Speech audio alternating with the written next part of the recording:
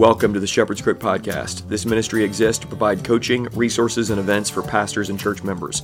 My name is Jared Sparks. Join me as I talk pastoral ministry, applied theology like manhood and womanhood, political theology, and cultural analysis with a little bit of hunting and fishing thrown in.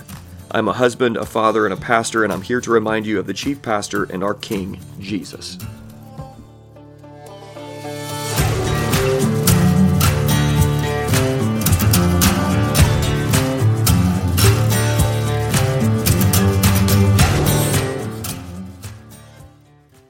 Hey guys, and welcome back to the Shepherd's Crook Podcast. I hope you guys are having a great morning this morning. We're going to be talking about politics today and how we can have unity even through differences when it comes to political positions, and what are those parameters by which we can have unity, and then what are the limitations by which we can have unity. And so it used to be the case that you could be on the left or the right, and we can unify around Jesus. There can be Republicans and Democrats in the same congregation dwelling together in unity and having a tongue-in-cheek kind of back and forth relationship. And I'm going to argue today that that is no longer the case. Since 2016, really even before that, there have been multiple divisions that require those on the left to take positions that are absolutely anti-biblical. I mean, clearly anti-biblical, and we're going to look at three of them in particular. And then what I want to do is call for you to repent. If you're on the left, if you're voting Democrat and you take that position, I want you to repent and then jump over here to the biblical side, and without necessarily talking about right or left categories, but also we're going to talk about them. Jump over here to the biblical position, because you don't want to be holding on to false doctrine. And then we can have unity in our application of some of the biblical principles about politics. One thing that we have to know is that politics are theological, and you can't hide your false doctrine behind your politics. And if you do, pastors need to have the courage to call it out no matter what. Let's go ahead and pray and ask for the Lord's help, and then we're going to dive in. Father, we thank you for this time. We ask for blessing upon this discussion. I pray for clarity and conciseness. I want this to be helpful. And as it goes out, God, I pray for pastors that are listening in. I pray they would have the courage to call out false doctrine that is hidden behind politics. For those that have voted Democrat years and years and years and years, the older white guy in the church or the black folks in the church, that they would be called out from their false doctrine, and that there would be church discipline exercise to call people away from positions that would lead them to say it's okay to murder a baby, or it's okay for two dudes to get married. God, I pray that people would repent of the false doctrine, embrace the truth, and then we can have unity together. And just help us with that. It's in Jesus' name I pray. Amen.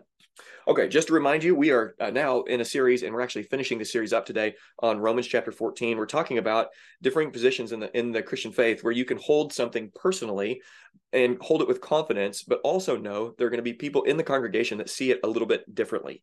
Here's what Romans chapter 14, verse 5 says: one person esteems one day better than another, while another esteems all days alike. Each one should be fully convinced in his own mind. Here we have a command in the scriptures to hold things personally that we may differ on with other people in the congregation. So it's personal dogma versus congregational dogma. It's two people that can hold to the same confession of faith, and yet in these secondary doctrines, the two doctrines mentioned are days, or like being a Sabbatarian or a non-Sabbatarian, and when it comes to food, different convictions on food in the context of Romans 14. So the question we've been trying to answer is, what are these other doctrines that would qualify as similar doctrines that we can be personally convinced of and yet be open-handed with when it comes to the differing positions? Now, first, let's clear the air here and try to say, okay, what is the parameters when it comes to politics to where we can have unity over our differences? And I'm going to argue that we can't have unity with Republicans and Democrats. Now, you can be a Republican and be faithful to the scriptures. You don't have to be, but you can't be a Democrat today and be faithful to the scriptures. What do I mean by that? Okay, the Democratic Party embraces socialism today, the modern Democratic Party. They are all about the murder of the unborn, and they have no idea what marriage is. They're LGBT everything. They're sexually perverted, and they are for the they're coming after our children. It's just absolutely clear.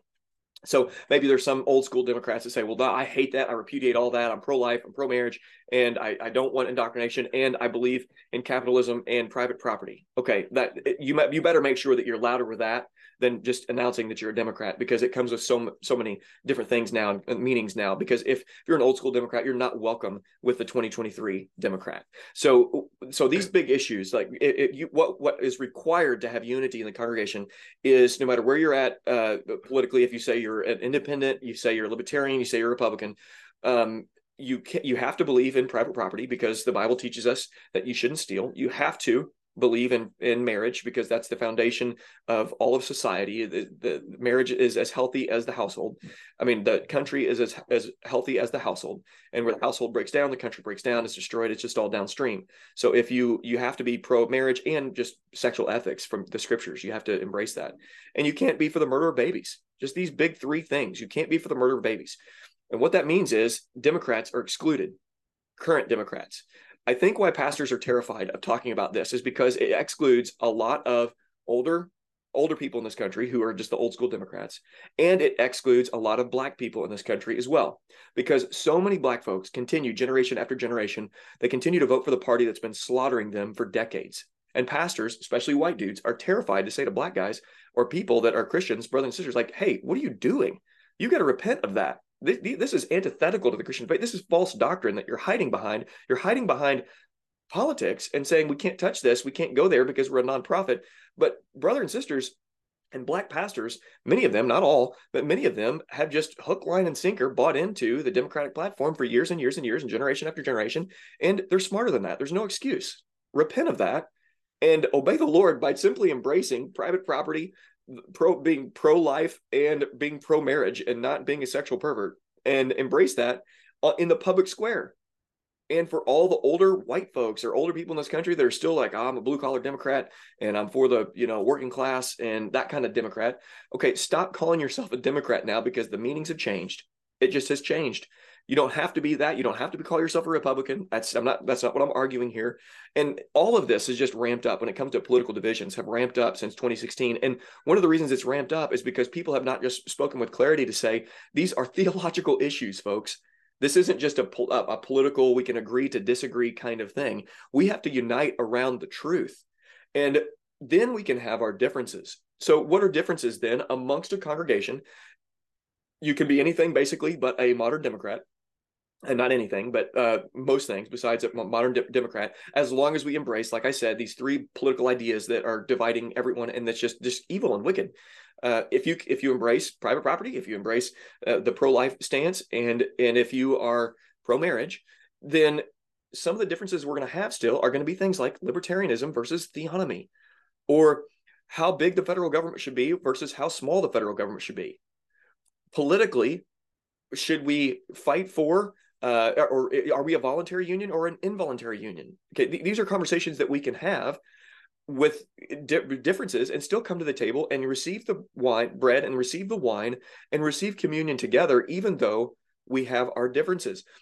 The text, I think, would require us to hold tightly positions that we hold dear individually. So believing in a small federal government. Okay, I not only do I believe in private property, not only do I believe in biblical marriage, not only do I believe in the right to life for all people, and I'm not going to be for the murder of the unborn.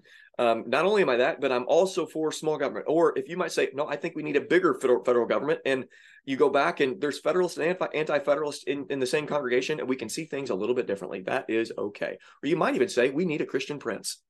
We need a monarchy. Okay, you can even say that. There are differences that we can have when it comes to politics. But what we have to understand is they're theological. They're in the theological category. We cannot hide behind false doctrine and call it politics. And pastors, unfortunately, in churches, because of our nonprofit status, have been hiding for, decade after decade after decade. Unless you're a leftist, then you just bring the Bible to bear and you say, hey, we should love all people. And yeah, tranny stuff can go because, the Bible. Leftists somehow can be so-called, they can quote the Bible for their wicked, vile purposes. But for anybody on the right that quotes the Bible for the truth, then they're called a Christian nationalist. And I just think we need to rally. I know that we need to rally around the truth. If we can shift the category from this is political to this is theological, then we can have unity, even though we have our differences. But I think it requires, I think so many pastors, like I said, in this, they don't want to get into the racial conversation because they don't want more division. And instead of they're out of fear of man, out of fear of Black people, for the white dudes, or for the Black dudes, Black conservative, after fear of, or the Black guy that really believes, the Black pastor that really believes in the three things that we just talked about, but he's scared because he knows his congregation that's going to be divisive in the congregation. So step up and declare the truth. There has to be unity around the truth. And then underneath unity around the truth and the big things, we can have differences on the smaller things. Okay, guys, this has been quick, but I've hoped to wrap up this conversation and this whole series in a way that is helpful for you and that promotes unity in the context of a local church and ultimately faithfulness to God, because we don't want false unity. We don't want people, I'm a Republican and I'm a Democrat in 2023 and we all can get along together. No, we can't. No, we can't. Not and call ourselves Christians anyways. Now we can say, okay, we believe in these big things. Then we can have our differences in the application of theological truth in the public square. But we have to have that first, we have to have that unity first before we can have our differences that Romans chapter 14 talks about. Okay, guys, thanks so much for listening, and I hope you guys have a great rest of your day. Thanks again for listening to the Shepherd's Crook podcast. For more information, you can go to theshepherdscrook.co. Please consider leaving a rating or review on iTunes. And if you want to become a member of the Shepherd's Crook, please message me and we'll get you on the list. We hope you have a great rest of your day.